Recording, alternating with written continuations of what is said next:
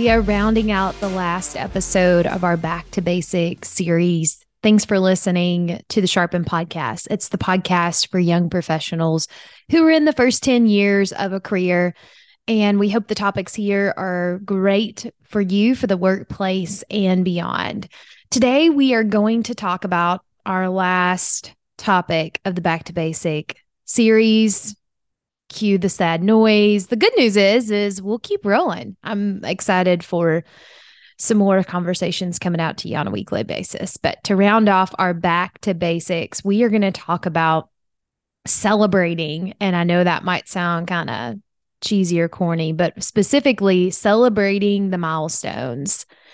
And I think about being a parent when I hear the word milestones. So some of you know I have 3 daughters who are all under the age of 8 and younger.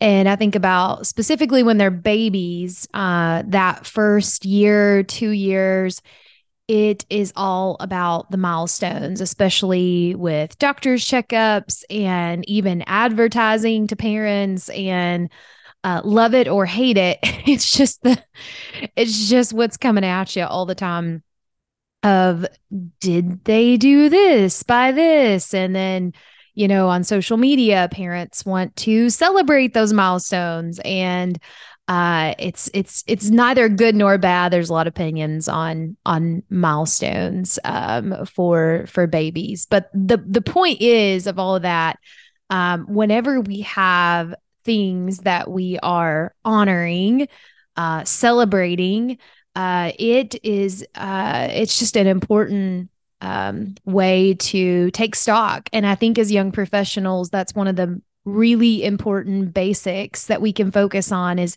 how do we celebrate our milestones? Because with children, even think beyond the baby stage, if you were in elementary school, often there was some way of celebrating milestones. I think about at my daughter's school, they celebrate the 100th day of school.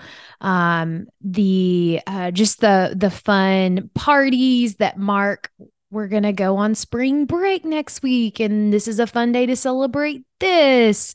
If they transition from one kind of level to the next in a certain subject, that is celebrated. And it's so great, right? Because that's whenever it's like, hey, what happened today at school? They'll share that. And then we get to celebrate it. I think as young professionals, when we start in the workplace, because that's often orchestrated for us, like, for example, my children's teachers are the ones that are watching for that and tracking it.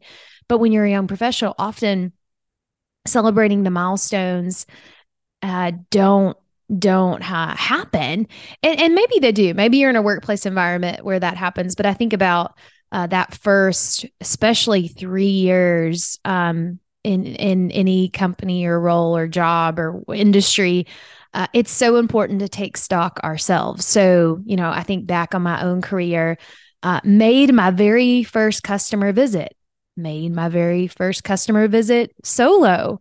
I think about whenever some of our listeners are teachers, I taught my very first class of my very, I was a high school ag teacher. I can remember the first class, the first day of school, but examples like that. It doesn't always have to be the first. Taking stock can sometimes look like, not that this is a personal example or anything, but I went to a meeting, and even though I was really excited about what was being said, I didn't interrupt anybody. That's a personal milestone for me. So if you work with me, I'm holding myself accountable to that. But the way that we can do that doesn't have to be the 100th day of school or the biggest sale of a career or the big things. It can be not interrupting someone in a meeting or whatever the example could be. I have, you could call us a peer group or whatever you want, but we're a group of women in my community. We're all from different industries. And we get together quarterly. And sometimes it's because we'll have a book that we read in that quarter and we'll come back and share. Actually, we usually have at least one of these a year where it's a celebratory dinner. And we go around the table and we share things that we're celebrating, the big things, the little things. So this group kind of naturally holds me accountable to that. But the last meetup, which was here recently, we read a book called The Gap and the Gain. And that was such a great book in my mind because if you ever read it, then it puts you in a train of thought where you are doing this. And maybe instead of the milestones, it's the inch stones. So instead of getting caught up of this was exactly what it was supposed to look like, and hence living in the gap of not being there, a gain mindset says, here's all the progress I made. I've even heard like some commentators say that this is like what it looks like to gamify things in life so that it stays exciting and we're more focused on progress rather than being at the perfected ideal state. So there's a lot of great books and resources out there. The point is that we do it. I am a parent of a child with special needs, and I was on a work meeting, and another parent of a child with special needs we never met before said, in our family, we celebrate the inch stones instead of the milestones. And the point was that for her child, achieving the traditional route for a typical kid would include this by this, by this, by this. But sometimes it looks different. And especially for children with special needs, it's so important to think in terms of the inch stones. And I love that. I love the way that she worded that because it was such a reminder of how we want to celebrate our little lady. But specifically in the workplace, I think sometimes maybe that milestone word isn't the best pick. Maybe it really would be the inch stones. And so one of the basic things that you can adopt, behaviors, one of the basic behaviors that I think you can adopt as young professionals is taking the time to celebrate the milestones. And if you want to call them the inch stones, that's fine too. So if you're listening here today, please take a moment. And maybe the way that you look at it is like, okay, a week ago from today, what are some of the points of progress I've made? Or what are some of the milestones, inch stones that I want to think about that have happened? I created my first this. I spoke at this thing. I didn't do this, or I did do this. Please take the moment to celebrate those. And if I know some of you that listen aren't young professionals the first 10 years of a career, you're managers of young professionals.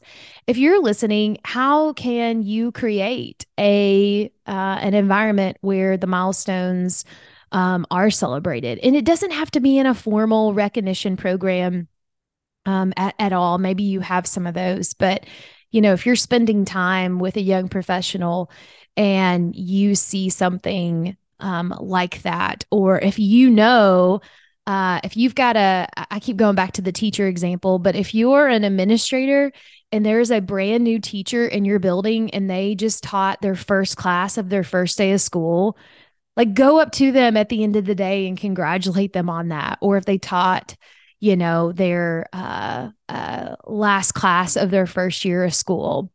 If you are a manager of a remote team and someone just closed out the last meeting of a project they've been leading, like take the time to celebrate that. Because as I mentioned earlier, a lot of young professionals are really seeking and searching for this. And so not to make this all about people that are leading young professionals, but I know some of y'all listen because you send me messages. So thank you for doing that. But that's a really actionable way to listen to this Back to Basics episode. And I also get this too. Someone else texts me and they said, hey, I know your podcast is for the youngins, but I listen because I find all of these Back to Basics apply to me as well. I think that's such a healthy lifelong learner mindset. So odds are, no matter what stage of career you're in, celebrating the milestones and the inch stones are super important. So thank you for listening to this Back to Basics series. We will still be coming on a weekly basis, but reminder, always come back to these episodes if you need to just take a look at the fundamentals for the young professional group. All right, until next time.